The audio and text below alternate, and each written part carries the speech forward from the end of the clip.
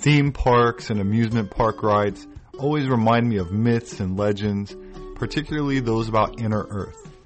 But before we start this episode, I want to give this one a try.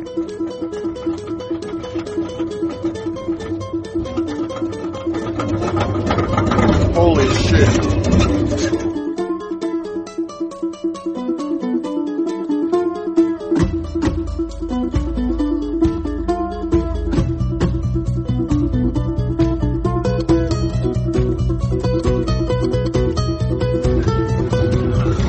It's faster than I thought.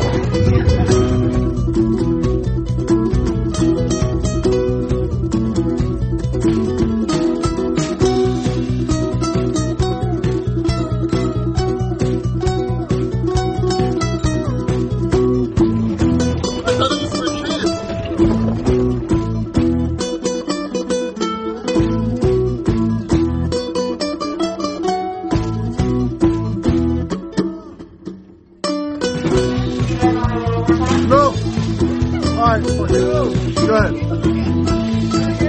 A little bit slower for kids.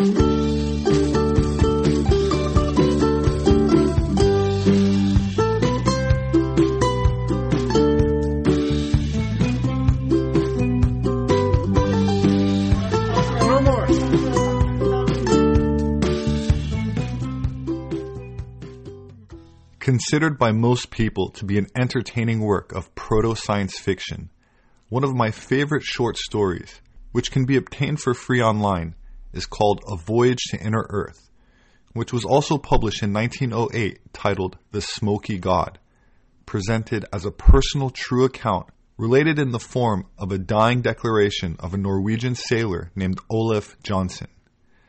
The book starts out with a foreword from the author, Willis George Emerson, in which he states that, while initially skeptical of the story, he felt an obligation to grant Olaf his dying wish by disseminating his account of a fantastic subterranean journey that he allegedly undertook with his father, in which they discovered an entrance to the mythical inner world.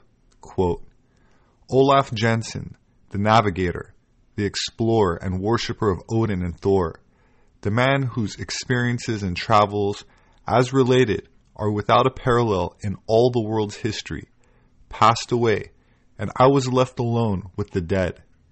And now, after having paid the last sad rites to this strange man from the Lofoten Islands, the courageous explorer of frozen regions, who in his declining years had sought an asylum of restful peace in sun-favored California, I will undertake to make public his story.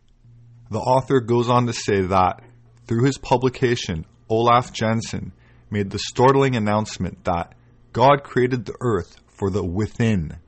That is to say, the interior of the planet is not simply comprised of a solid mantle, but littered with vast expanses of caverns containing lands, seas, rivers, mountains, rich, dense forests and valleys, while the outside surface of the earth is merely the veranda, the porch, where in comparison things grow sparsely, like the lichen on the mountainside, clinging determinately for bare existence.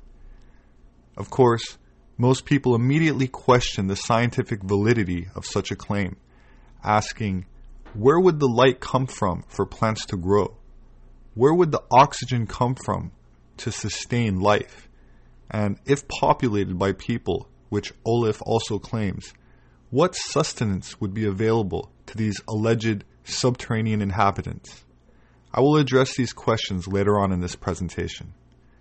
According to Olaf Jansen, in the beginning, this world was created solely for the within, or inner world, where the four lost rivers of the Garden of Eden, the Euphrates, the Pison, the Gihon, and the Hikadel, are allegedly located. These same names of rivers, when applied to the streams on the outside surface of the earth, are, according to Olaf, purely traditional and stem from an antiquity beyond the memory of man. Some of the rivers within, Olaf Jansen claims, are larger than the Mississippi and Amazon rivers combined. In point of volume of water carried, indeed, their greatness is occasioned by their width and depth rather than their length.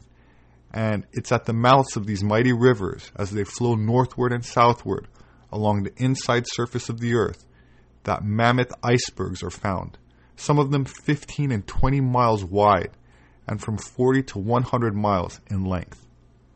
Olaf Jansen asserts that, in the beginning, the world was created by the great architect of the universe, so that man might dwell on its inside surface, which has ever since been the habitation of the, quote, chosen.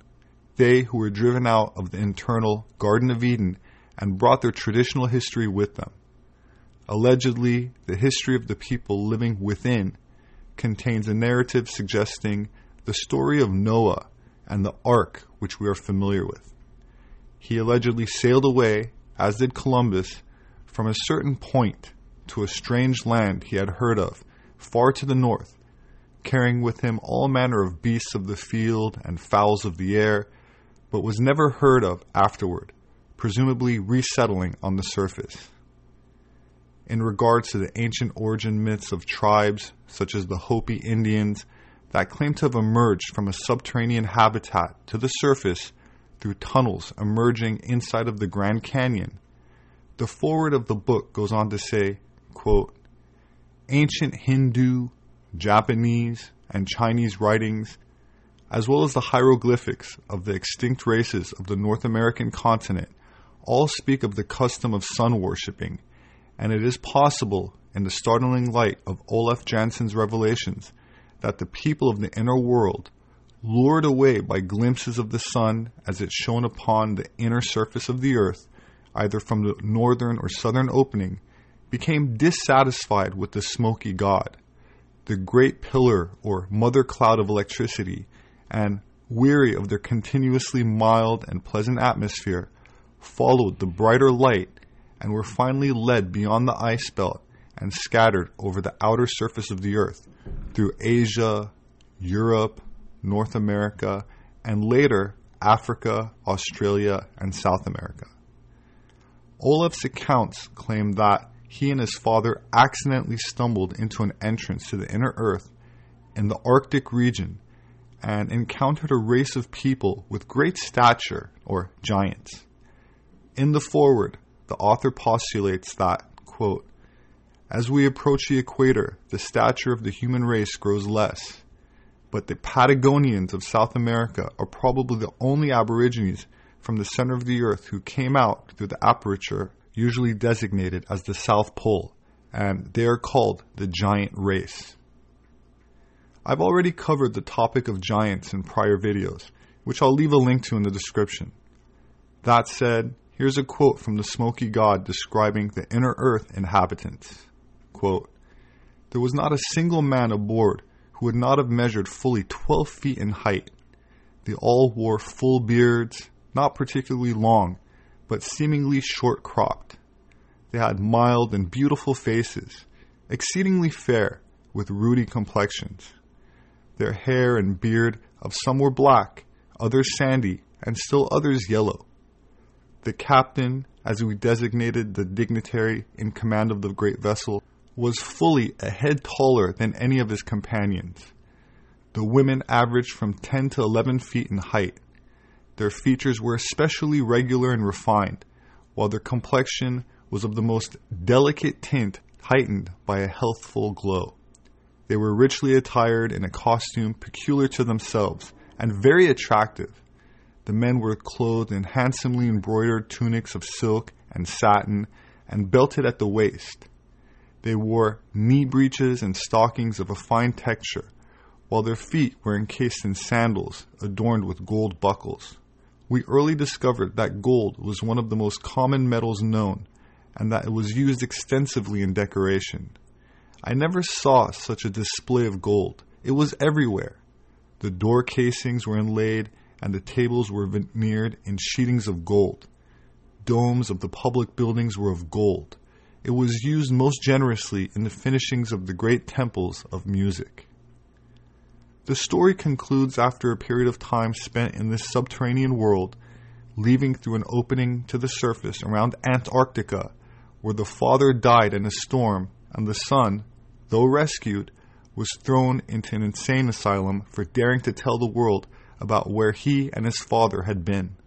While it is very easy to dismiss the story as fiction, it is hardly alone in its claims of an inhabited underground paradise that has been kept secret from the rest of humanity living on the surface. Which brings us to this very rare and special map printed in 1740 by Matthias Suter, one of the most important and prolific German map publishers of the 18th century. It is of Schlaraffenland, which is a land of milk and honey, a map of a German concept of utopia. The original map from which this engraving was made was supposedly dropped off at Mr. Suter's map shop, left right outside of his door, mysteriously just left there with no further information about it. For those interested, I go into more detail about this in my book called Gods with Amnesia. That said, this map is not of any known landmass on the surface of the earth and has peculiar writing on it, such as saying the light is the same both day and night. I would like to now draw your attention to the bottom right-hand portion of the map, which I found extraordinarily interesting. The writing on it says, in German, and I'll translate, a utopian map of the newly discovered Schlaraffenland. This land was often spoken of, but never located, and nobody knows where it is. This ridiculous fantasy land is composed of many kingdoms which have all the different vices of life within them, and that this map was delivered by anonymous authors. Could this so-called fantasy map in actuality be giving us a clue as to the polar entrance to the inner earth, which piqued the interest of nationalist Germany in the early part of the last century? As you can see, the writing is on what appears to be a large rock or a mountain with 4 rivers running into it. Could this map be a portion of the inner world?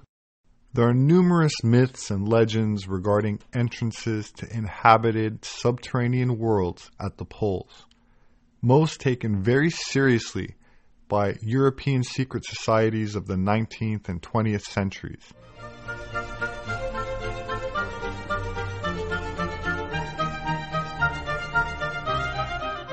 South Africa is renowned for its above-ground beauty, but there are also fascinating mysteries for those who wish to explore underground.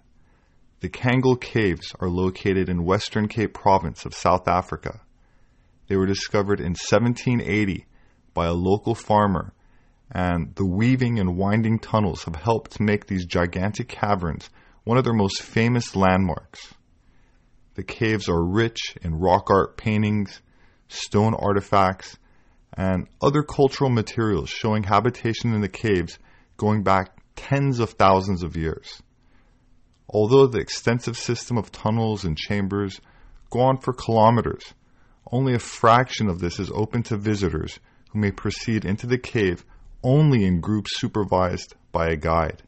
The cave's first official guide, Mr. Johnny van Wassenaar, allegedly walked for 29 hours upright, trying to find the end of the caves in 1898. He is said to have calculated that he was 25 kilometers from the entrance and 275 meters underground.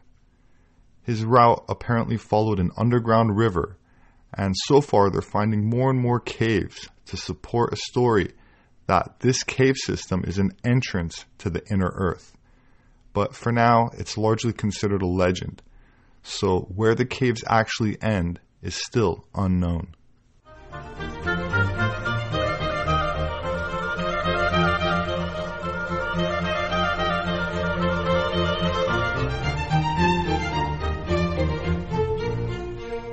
H.P. Lovecraft's short story, The Beast in the Cave, is set in Mammoth Cave. The plot involves a man on a tour of the caves who separates from his guide and becomes lost. His torch finally expires, leaving him hopeless of finding any way out. Alone in the pitch dark, he then hears strange-sounding footsteps approaching. Thinking it's a lost mountain lion, he desperately throws a stone at the source of the sound. The beast is hit, crumbles on the floor, and the guide eventually finds the protagonist, and together they examine the fallen creature with the guide's torchlight.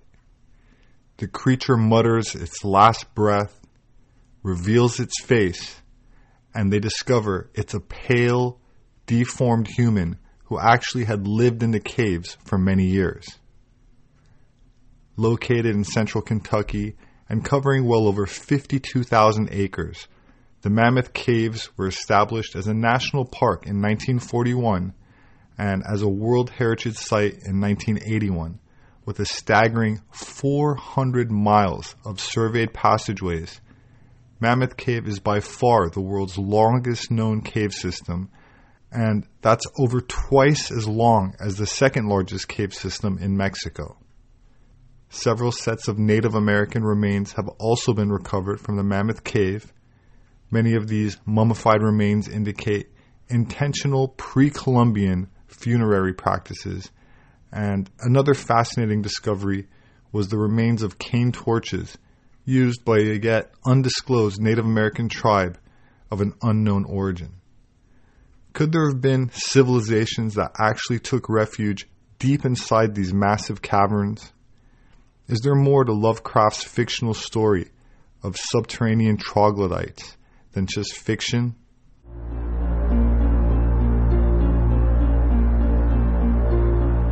Our planet's final frontier, an inner world spoken about in myths and legends, but where few have dared to go. Beneath our feet are countless miles of cave shafts and passages. You're looking at the Cave of Swallows in Mexico, which features a 400-meter freefall drop into what is currently the second deepest known pit in Mexico and the 11th deepest in the world. The temperature in the caves are low. Vegetation grows thickly at the mouth, and the floor is covered with a thick layer of bat guano on which millipedes, insects, snakes, and scorpions live. But this is not the only subterranean world in the region. In the year 2000, the Cave of Crystals was discovered by miners excavating a tunnel for a mine in Mexico.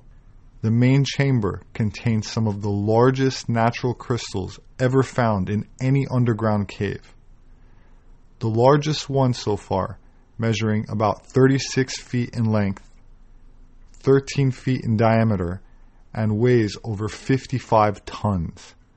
So these massive crystals are just spectacular. Imagine one carved into a bathtub. The amazingly huge quartz in this subterranean cave have become this large because of the extremely hot temperatures inside of the underground cavern, where it has reached a steamy 136 degrees Fahrenheit, and this encourages microscopic crystals to form, rapidly growing, much faster than we're used to seeing in cooler locations. Just gazing at these gigantic, beautiful crystals, one can't help but get carried away, imagining what else awaits further exploration deeper inside these caves. The Hopi Indians maintain that their ancestors did not arrive from the north, nor by boat, but instead climbed onto the surface from the underworld. The specific place of emergence of the Hopi legend lies deep inside of the Grand Canyon. I've included a link in the description to a video I did on the Hopi for those that are interested.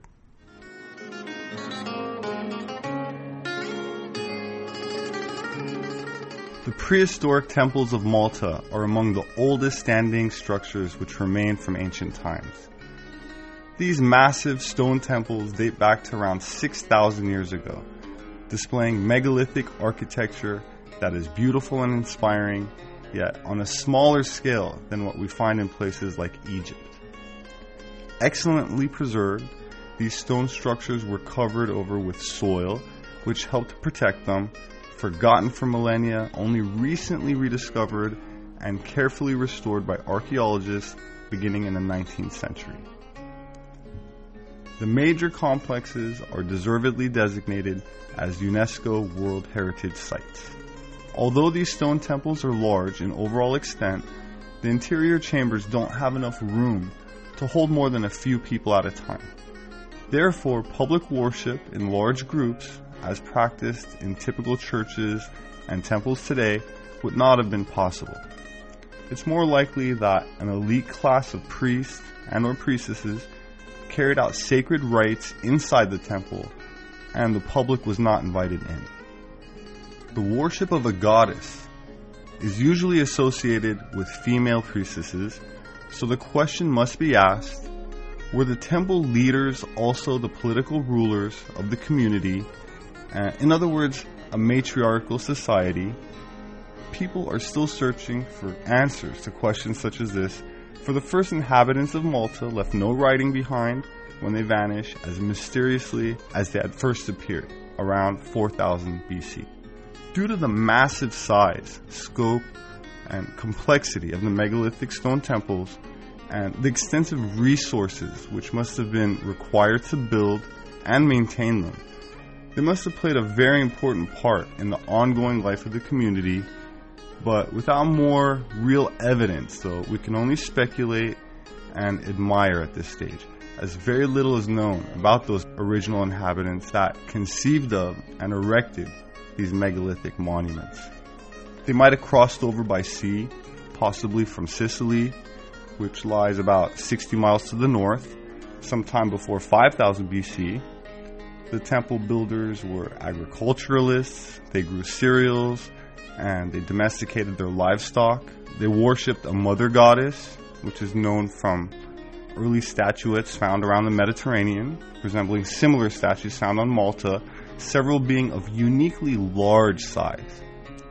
We know from the physical evidence that the worship included ritual sacrifice, but beyond this, little else is formally understood about the type of rites that took place there. In some of the megalithic temples in Malta, men with extraordinary cranial volume were buried.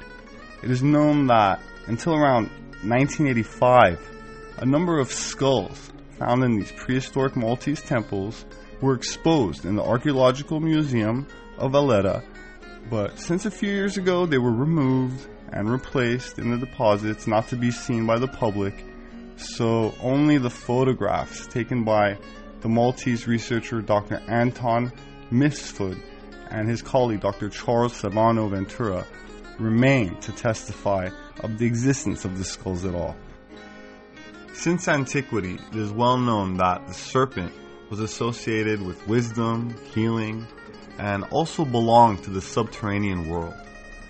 On the northeast shore of Malta, there's a small village when in 1902 workmen who were digging a well literally fell into the earth. They had accidentally uncovered the outer room of a Maltese cave entrance, which was later discovered to be a complex of caves, 3 of which were in a series of chambers excavated out of solid rock. And this entrance is known as a type of hypogeum, and hypogeum is a Latin name for underground structure. Later, a series of underground rooms were discovered to have been located in the middle of an ancient Neolithic village, and from the construction of the entrance stones, it is now assumed that at certain times a human sacrifice was chained before the entrance. The entrance and walls and ceilings of some of the passageways and rooms have been found to be decorated with red ochre, and when first discovered, the 3 caves were crammed with as many as 30,000 skeletons of men, women, and children. Once past the entrance, a narrow passageway leads ever downward to a long underground tunnel and a series of caves which are reputed to allow one to traverse the entire length of the island and even further. So legend has it that these passageways at one time connected with underground tunnels that go deep into the earth, but have allegedly been sealed off to the public ever since a school teacher took 30 students into the cave and disappeared, guide and all. Now, I'm always suspicious of legends and wanted to see if I could validate whether this was true or not, or just a gimmick to impress tourists. So what I found was a 1940 edition of National Geographic magazine that featured a story on Malta, and I'll go ahead and read the relevant part to you. And I quote, "Many subterranean passageways, including ancient catacombs, now are part of the island's fortifications and defense system. Supplies are kept in many tunnels, others are bomb shelters. Beneath Valletta, some of the underground areas served as homes for the poor. Prehistoric men built temples and chambers in these vaults. In a pit beside one sacrificial altar lie thousands of human skeletons. Years ago, one could walk underground from one end of Malta to the other. The government closed the entrances to these tunnels after school children and their teachers became lost in the labyrinth while on a study tour and never returned." End of quote. So there you have it. Where there's smoke, there's often fire. But what happened to them and what the entire story is remains a mystery. The idea that our planet consists of a hollow or honeycombed interior is not new. Some of the oldest cultures speak of civilizations inside of vast cavern cities within the bowels of the earth. According to certain Buddhist and Hindu traditions, secret tunnels connect Tibet with the subterranean paradise, and they call this legendary underworld Agartha. In India, this underground oasis is best known by its Sanskrit name, Shambhala, thought to mean place of tranquility. Mythologies throughout the world, from South America to the Arctic, describe numerous entrances to these fabled inner kingdoms. Many occult organizations, esoteric authors, and secret societies concur with these myths and legends of subterranean inhabitants who are the remnants of antediluvian civilizations which sought refuge in hollow caverns inside the earth. Assuming that the myths are true and the earth is at least partially hollow, how could life survive underground? Surface trees and rainforests are responsible for less than 1/3 of the earth's oxygen, while marine plants, such as phytoplankton, are responsible for up to 75% of the oxygen in the Earth's atmosphere, depending on season. The vast majority of our oxygen comes from aquatic organisms. Phytoplankton, kelp, and algae produce oxygen as a byproduct of photosynthesis, a process which converts carbon dioxide and light into sugars, which are then used for energy. While the process of photosynthesis usually implies the presence of sunlight, the sun is not the only available light or energy source able to power photosynthesis. Before the discovery of hydrothermal vents and their ecosystems, scientists believed that only small animals lived at the ocean bottom in seafloor sediments. They theorized that these animals received their food from above because the established model of marine food chain depended on sunlight and photosynthesis, just as the food chain on land does. Mainstream academia taught that this was the only way life could survive in the darkest of the deep seafloor. The discovery of hydrothermal vents changed all that. It became clear that these vast communities of animals grew quickly and to larger than expected sizes in the depths without the aid of the sun. Instead of using light to create organic material through photosynthesis, microorganisms at the bottom of the food chain at hydrothermal vents use chemicals such as hydrogen sulfide in what is called chemosynthesis. At the seafloor, there are thriving ecosystems that receive energy not from the sun, but from the heat and chemicals provided by the planet itself. For many thousands of species dwelling in the deep, the energy to sustain life does not flow down from above, but comes up from the interior of the earth. Even in the unlikely scenario where every single tree were to be chopped down, we would still be able to breathe thanks to aquatic plant life, for example, algae. The earth has a tremendous amount of water, and these oceans, rivers, and lakes are teeming with numerous species of biologically active, oxygen-producing organisms. That said, one might ask the question, are there any known sources of sustenance available that could provide for a large human population? Since there are known subterranean sources of water, such as lakes and rivers, teeming with algae, there's also a food chain that lives off the algae, such as shrimps, fish, and other aquatic life. There's also another food source, which also doubles as a light source. Lichen is a composite organism that arises from algae in a mutualistic relationship with multiple fungi species. Lichen comes in many colors, sizes, and forms, and are sometimes plant-like, similar to moss, but lichens are not related to mosses or any plant. They're often found growing on rock, have adapted to survive in some of the most extreme environments on Earth, and lichens have been known to glow, as have other fungal species, such as bioluminescent mushrooms, or even glowing algae and other organisms. So not only are some forms of lichen edible, even served in some Scandinavian restaurants as a delicacy, but may contribute as a potential light source. The Buddhists, in their theology, fervently believe that subterranean civilizations exist. They believe these underground people belong to a superior race of men and women who occasionally come to the surface to oversee the development of humanity above ground.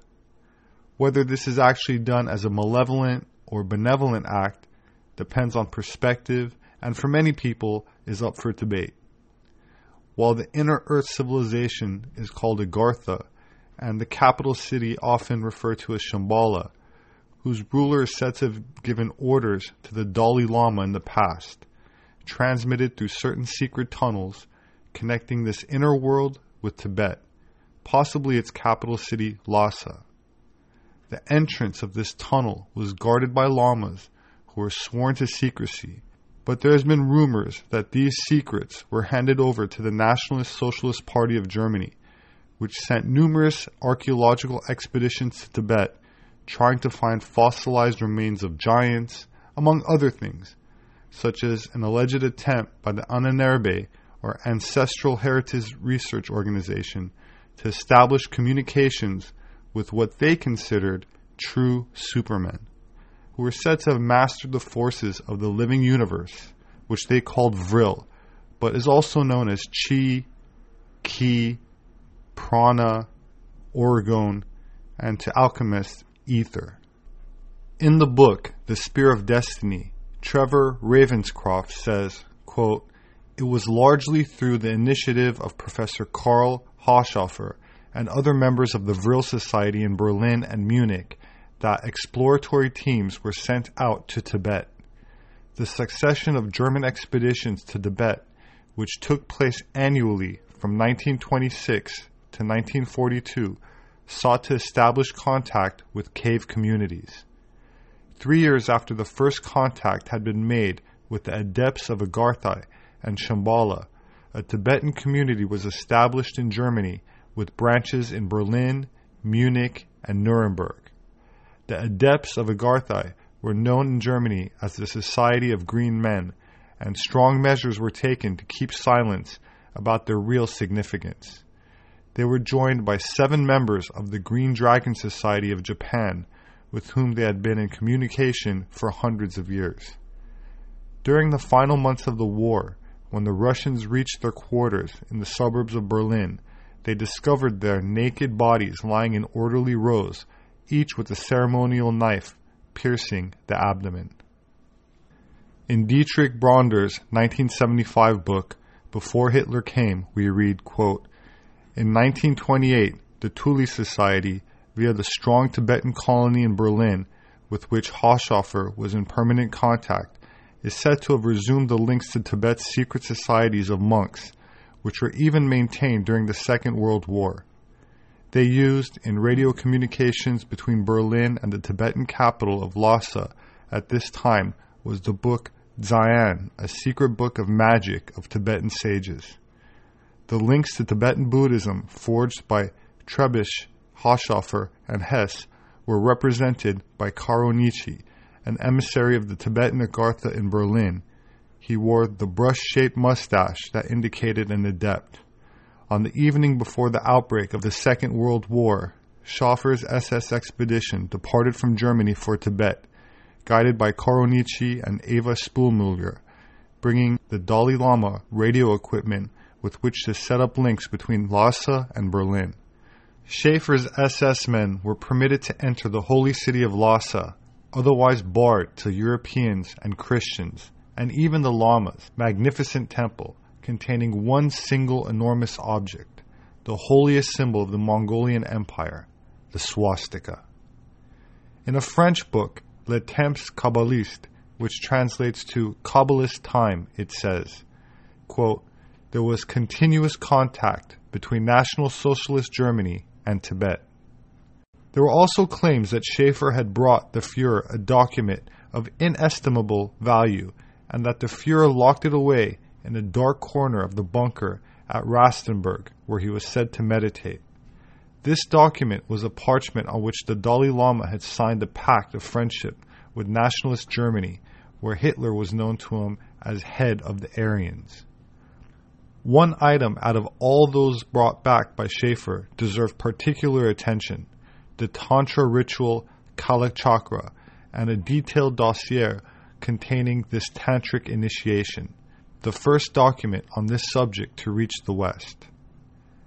Meaning to weave in Sanskrit, the term Tantra implies to a set of spiritual practices that direct the universal energies into the practitioner, thereby leading to liberation from the physical level of existence. Samadhi is a state of consciousness characterized by clarity of perception and the absence of the ego. It is the state of consciousness sought by all schools of meditation, a piercing of the veils of one's own subconscious mind into the superconscious. This and other occult spiritual techniques were said to have been practiced by members of the Thule and Vril societies in Germany.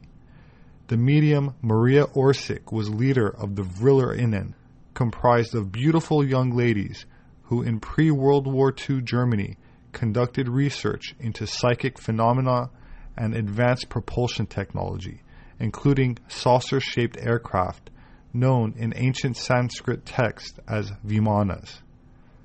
Their Vril society, whose members included some of who would later become notable members of the Nationalist Socialist Party, believed that many ancient civilizations owed their origins to refugees from Atlantis and the people that dwelt inside of the earth.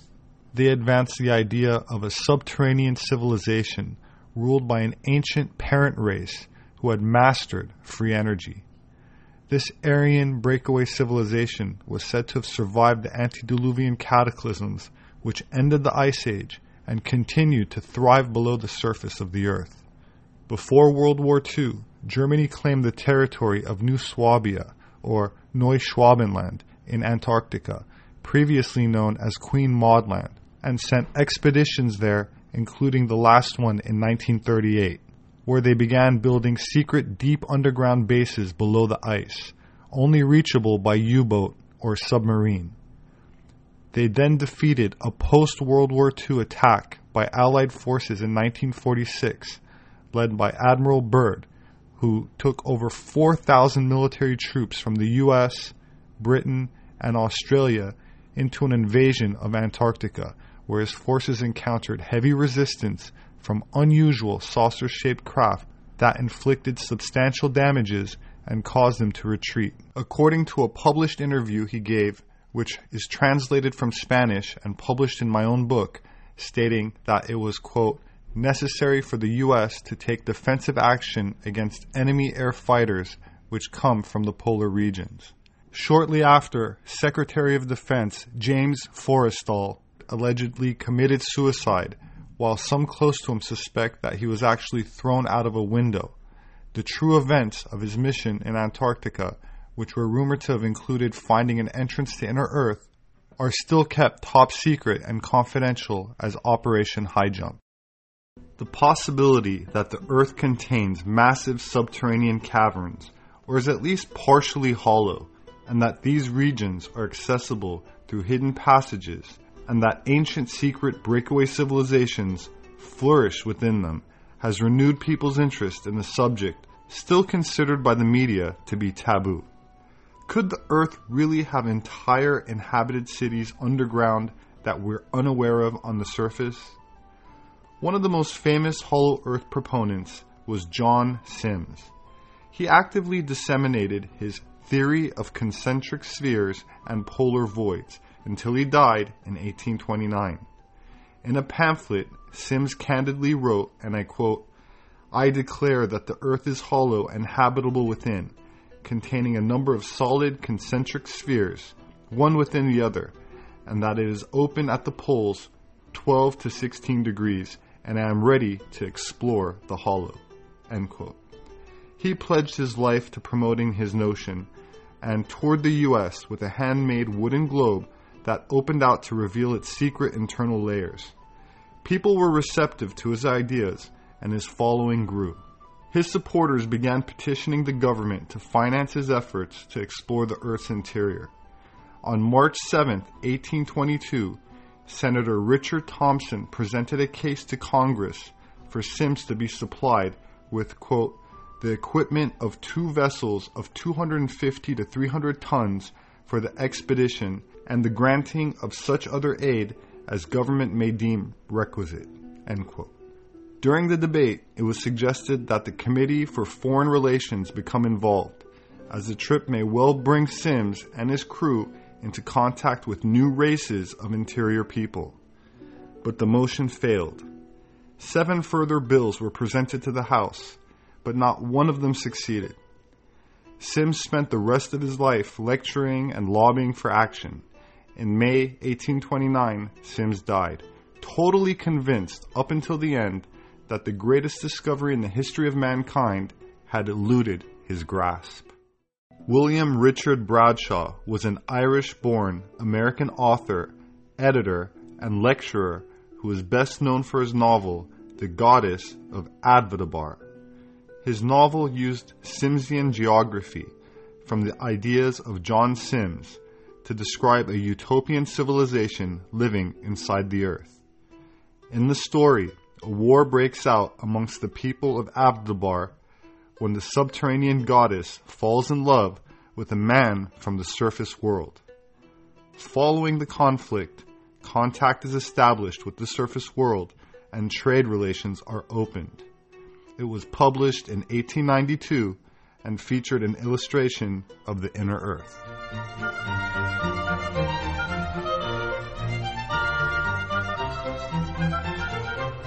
In the Popol Vuh, an ancient Guatemalan manuscript whose title means Collection of Written Leaves, and which has been described as the great storehouse of Mayan and Central American legend and mythical history, there is much talk of a land in the east on the shores of the sea. This description neatly fits Plato's position of Atlantis. The Popol Vuh proclaims that it was from this land that the fathers of the people had come, and that they had also endured a great catastrophe, after which the land to the east disappeared. Archaeologist Harold Wilkins remarks in Mysteries of Ancient South America that there are ties between Atlantis and South America, and I quote, "One of the South American colonies of Atlantis may probably have been the land called Brazil, and Brazil indeed was actually the ancient name of the land and born thousands of years before the arrival at Rio de Janeiro of old Pedro Cabral, the Portuguese navigator, that occurred in AD 1500 and has given rise to the sheer legend that King Emmanuel of Portugal named the land Brazil because the dye wood, Brazil wood, was found there. As a matter of very curious fact, the name Brazil was known to the old Irish Celts as High Brazil." End quote. In The Hollow Earth, Dr. Raymond Bernard, an American archaeologist who now lives and continues to work in Brazil, reveals that, and I quote, "Mysterious tunnels, an enigma to archaeologists, exist in great numbers under Brazil, where they open on the surface in various places. The most famous is the Roncandar Mountains of northwest Mato Grosso, to where Colonel Fawcett was heading when he was last seen." End quote. Colonel Percival Harrison Fawcett was a British archaeologist and South American explorer. Along with his eldest son, Fawcett disappeared under unknown circumstances in 1925 during an expedition to find Z, his name for a lost city, which he and others believed to be El Dorado in the uncharted jungles of Brazil. My name is Robert Sepehr. I'm an anthropologist. My published work is available on Amazon, as well as through various other major book outlets. If you'd like to support my work, you could do that through patreon.com. There should be a link in the description section. I appreciate it. Thank you. Please have a wonderful weekend, and I hope to see you again soon.